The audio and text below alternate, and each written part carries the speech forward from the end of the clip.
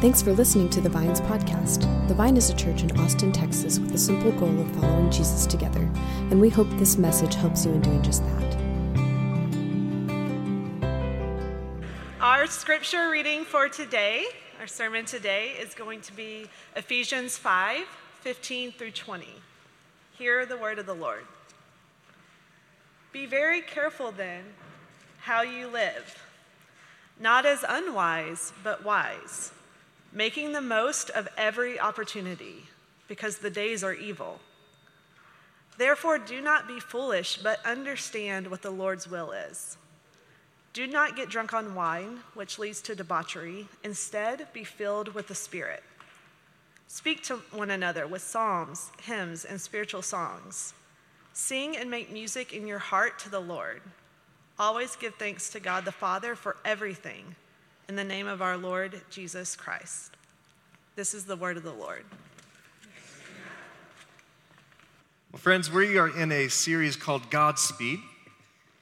We started a couple weeks ago. As a recap, this series was deeply informed by two different sources outside of our scripture. They were formed by a documentary of the same name called GODSPEED about an American pastor who found himself serving in a very small village in Scotland, and the many lessons he learned by leaving the American culture by finding himself situated in what he called a fishbowl, where he had to be known in a slower speed.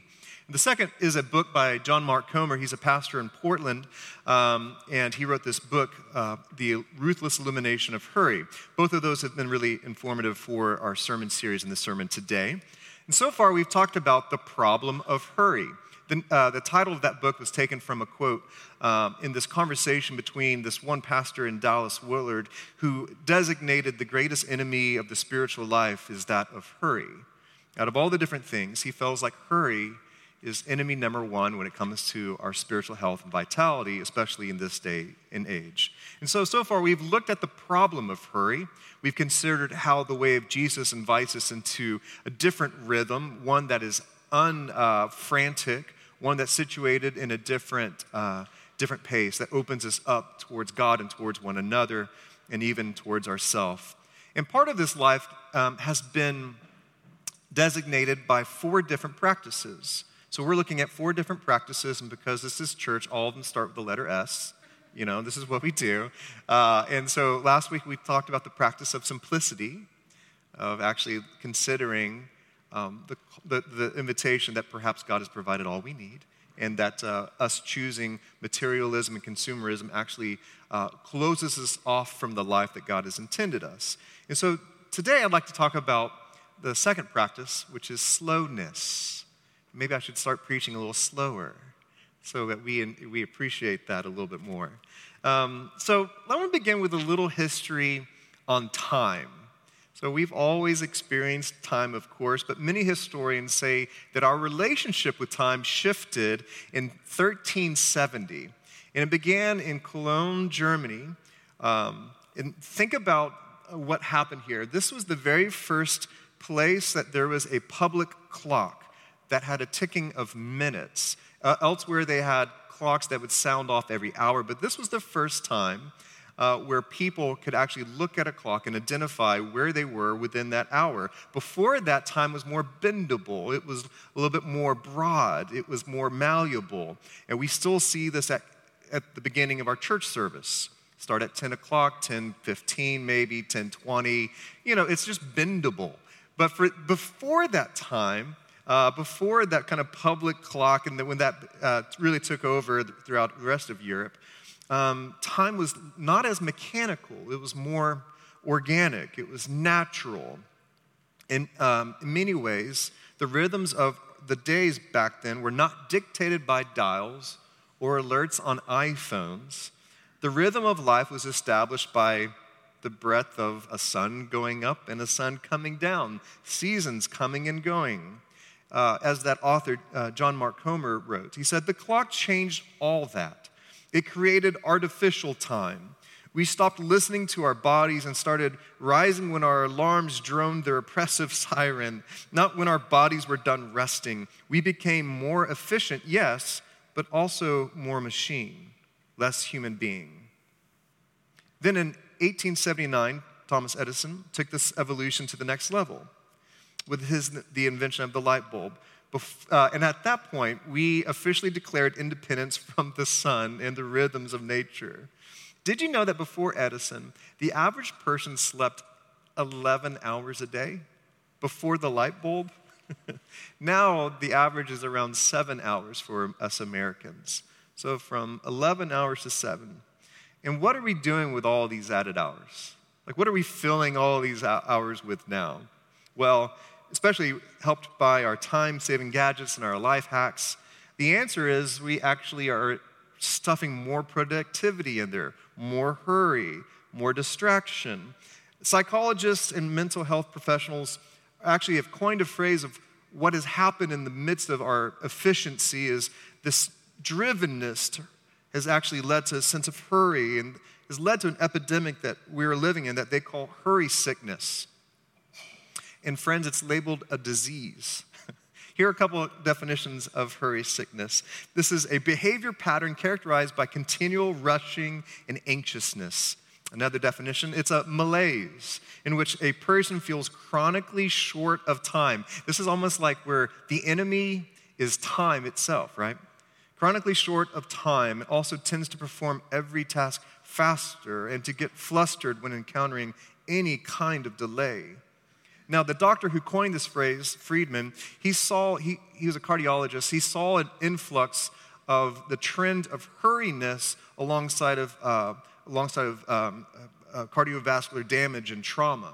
Like, he was actually seeing that this hurry sickness was affecting our bodies. Now, brace yourself. This was in 1950s. Like, things have slowed down since then, right? And I wonder how many of us, if we were to look at what hurry sickness is, how many of us would self-diagnose? So let's do that together. Let's look at a bunch of different identifiers of what hurry sickness is. Don't worry about Googling it when you get home. We'll do it together here in church, right? Here's 10 symptoms of hurry sickness and see if these kind of mark your life. First is irritability. You're surprised by how easily you find yourself mad, frustrated, or annoyed. Next is hypersensitivity. Minor things quickly escalate to major emotional events. It might show itself as anger or nitpickiness, anxiety, or depression. Restlessness. Even when you try to slow down and rest, you actually can't. Stopping actually produces anxiety. Workaholism. This kind of goes hand in hand. You find yourself defaulting to work and production. Your drug of choice is accumulation and accomplishment, ticking off your boxes. Number 5, emotional numbness. You don't have the capacity to feel your pain or other people's pain.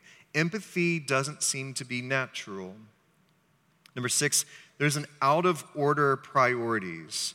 You know you are giving your time, your attention, and devotion to that which ultimately does not matter. But there's this constant sense, this tyranny of the urgent, and your life has a tendency to be reactive, not proactive. Number 7, there's a lack of care for your body. Sleep, exercise, healthy eating are all afterthoughts. 8, there's an escapist behavior. When you are run down, you turn to distractions as a means of kind of unplugging and recharging. This could be binge watching TV or playing video games on your console or Candy Crush on your phone. It could be substances, shopping, overeating. All these escapist behaviors help you unplug, but you actually find a negative cycle that's hard to break. Number 9, negligence of spiritual disciplines. As life picks up, that which cares for your soul loses its importance and value. Prayer, reflection, scripture, meditation, time of intentional friendship, worship on Sunday all seem to fade away so easily and quickly. And lastly, 10, is isolation. You actually feel really disconnected from God and from others. And as you continue, your life becomes more and more wrapped around your goals and priorities, and you lose the importance of relationships. Okay, so let's check out this list together. And I'm curious how many of these mark your life? How many of these you could check off going, yeah, that's me. Hurry sickness seems to be evident in my life. Now, as I shared a couple weeks ago, this type of living in a hurried pace is not just inhumane, it's actually contrary to the way of Jesus. All these things are not the fruit of a life with Christ. It's not a fruit of abiding and knowing and being led by God's presence and Spirit. Hurry, that I've heard this said, I think it's so true, hurry was not invented by God. And we see that so clearly in the life of Jesus. Trappist monk and poet Thomas Merton, he arrived at this conclusion about modern living. He said, the rush and pressure of modern life is a pervasive form of contemporary violence. I think it's important for us to sit with that word, violence. It's damaging. It damages us, our emotional well-being. It damages our connection with God, our abiding relationship with Christ. And it damages our relationships with others. It's a violence, but it's a deceptive violence. And I think pastor and author John Ortberg, he was dead on when he said, for many of us, the great danger is not that we renounce our faith. It's that we become so distracted and rushed and preoccupied that we will settle for a mediocre version of it. We will just skim our lives instead of actually living them. The big danger for us following Christ in this day and age is not that we renounce our faith, but that we will just dip every once in a while as we live in this hurried pace. This quote right here actually provokes me to ask the question, am I skimming my way through life? Am I living rushed and preoccupied? Or am I following Jesus in a different rhythm, in a different speed? Okay, is anyone ready for some good news? Kind of felt all negative, kind of felt heavy. Okay, here's some good news. We actually believe here in this community that following the 2,000-year-old teaching of a Palestinian Jew, Jesus is the surest way to discover the good life. And it's the surest way for us to save our souls. Jesus continues to be the most countercultural and life-saving teacher that is somehow perfectly timed for this hurried pace and this hurried culture. This is our belief.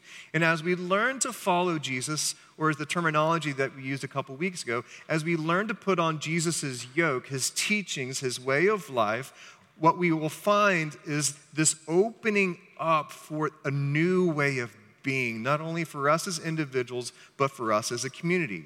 I think this is why we want to hear Jesus' invitation over and over again. Come to me, all who are weary and burdened. Come to me, all with hurry sickness, and I will give you rest. Take my yoke upon you and learn from me, for I am gentle and I am humble in heart, and you will find rest for your souls. For my yoke is easy and my burden is light. Doesn't that just sound like something we were created for, something that we need?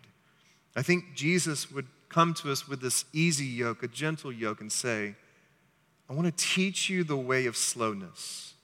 I want you to exit the highway of hurriness, and I want to teach you the way of slowness.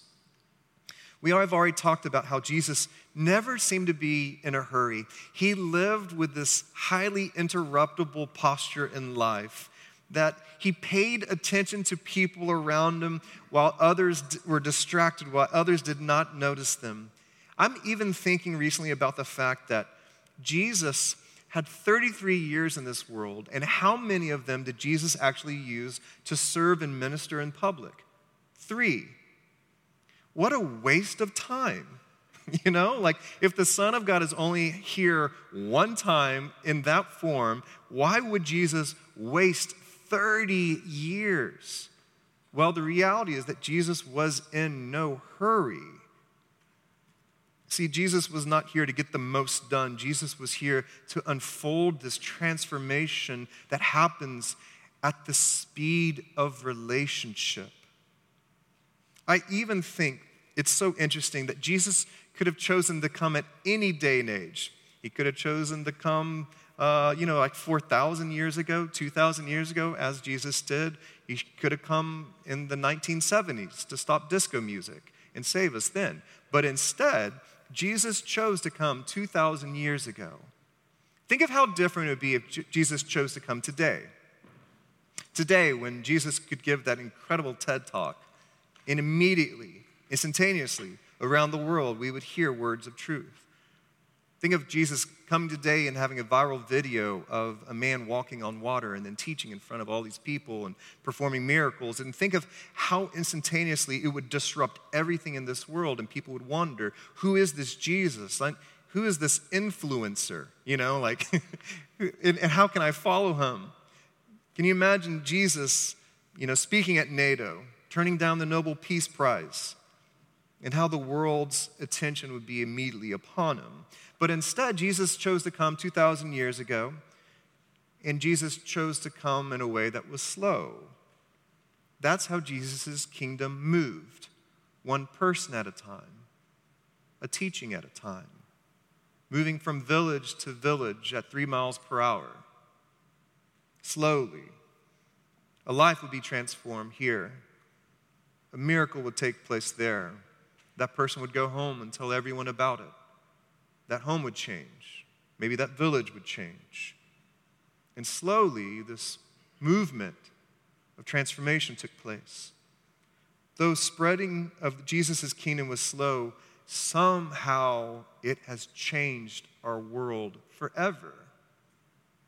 So I wonder if Jesus, his movement at a slow pace, has something to teach us.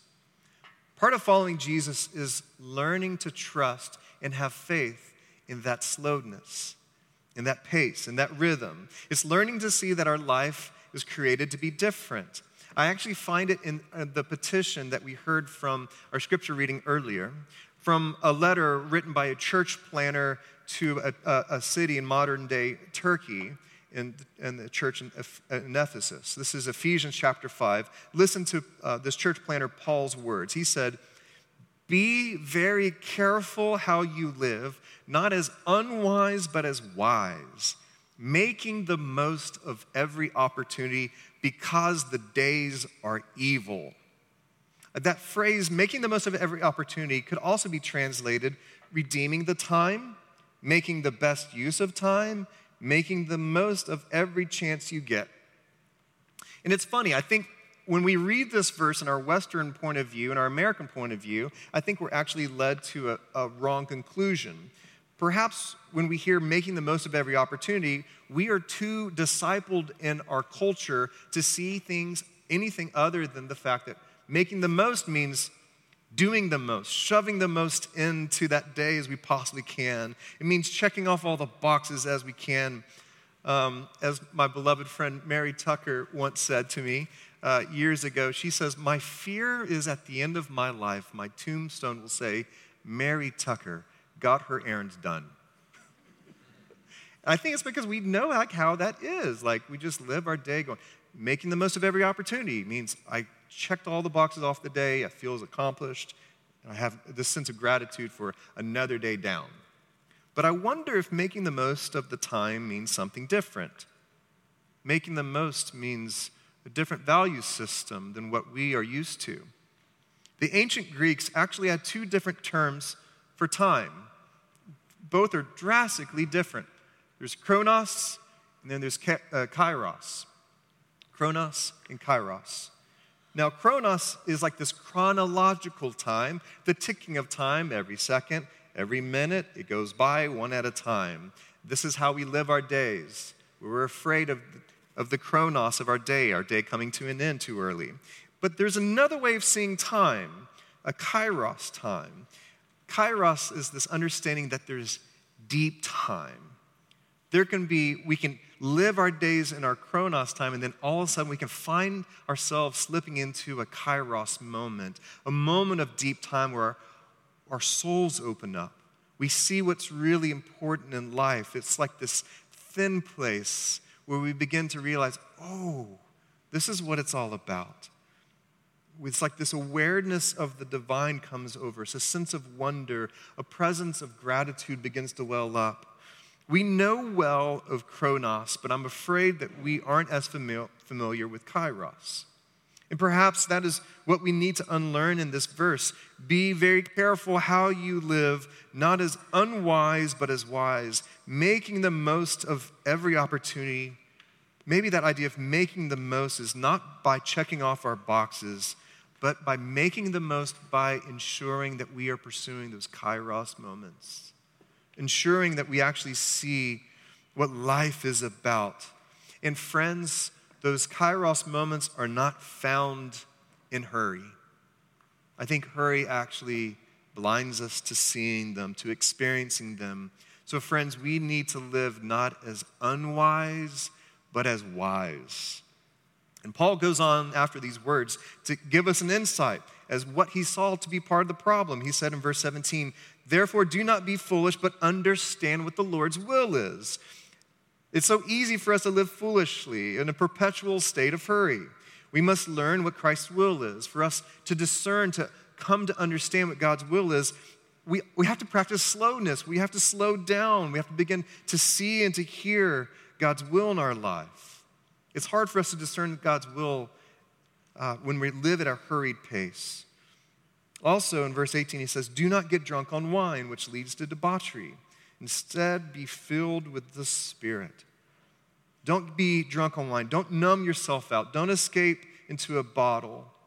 Don't run away from this world. I think Paul was not only critiquing the habit of drunkenness in that context, but I think Paul was also wanting to employ these followers of Jesus to be filled with the Spirit, to be immersed with the Spirit, spend time in God's presence, be unhurried with God, walk with Jesus, know his pace, see how he lives, see how he loves, and be filled with that presence.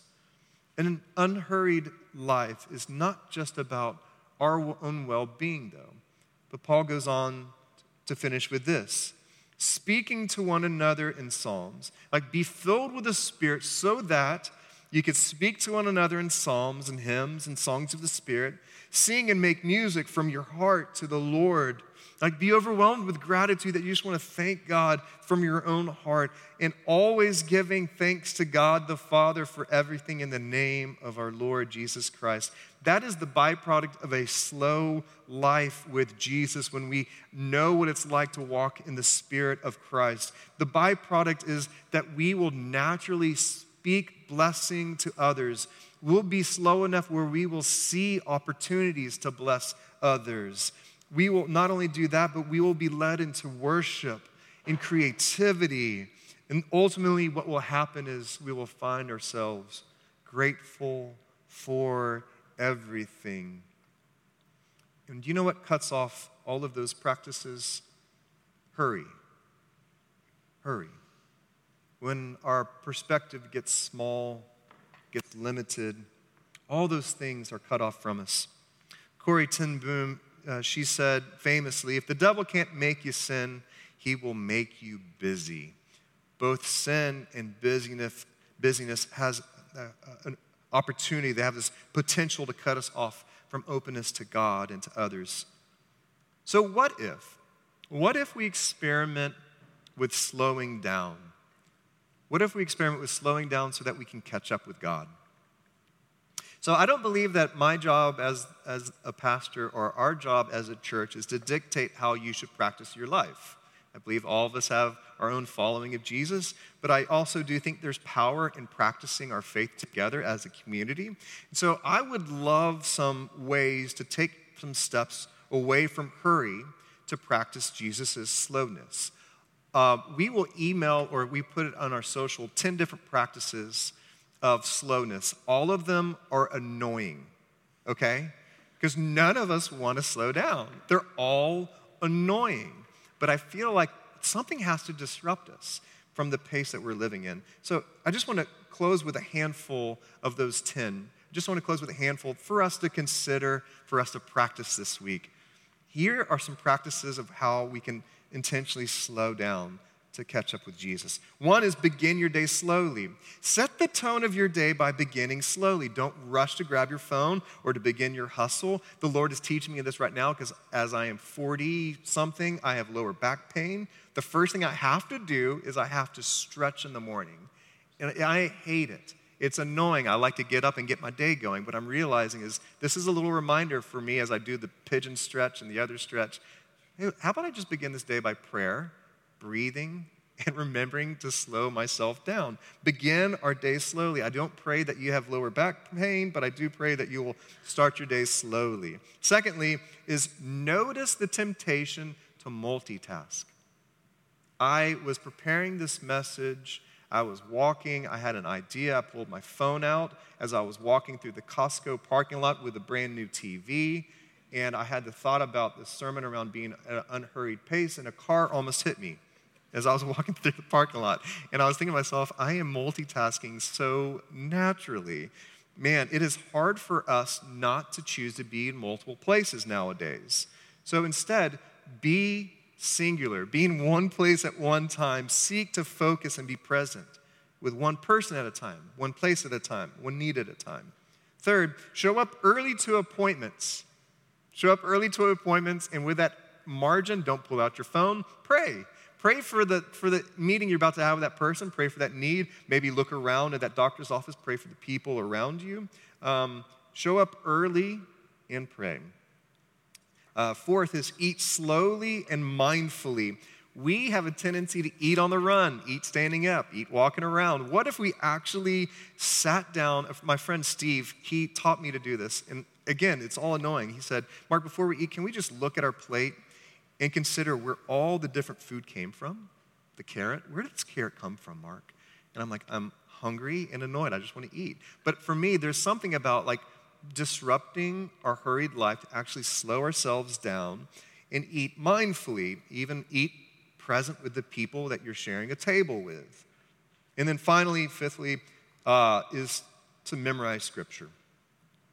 I know that sounds just like an overt, like a churchy thing to do, but I think memorizing Scripture is such a gift for us because it takes time, repetition, slowness for us to do it. And it's not merely so we can recite it, but it's also for we can digest it, we can chew on it.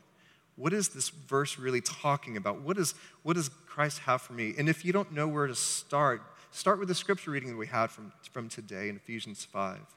And this is not a hurried, but it's a thoughtful, slow, and intentional way for us to begin to be able to consume and enjoy Scripture. All these practices, as well as others, will be annoying invitations for us to slow down. But so much of this is learning how to be present. And so I just want to finish by just saying the way of Jesus is the way of being present, and Christ is present with us today. Christ is present with you. Jesus is unhurried in your presence. Jesus is not multitasking around the world. He's not distracted or distant. Jesus knows your needs. He hears every prayer that you pray. He cares for you deeply, and I think part of that care, part of that concern is that we would learn a different rhythm from our frantic lives. So may we learn the way of slowness, and may we learn how to live at the speed of love.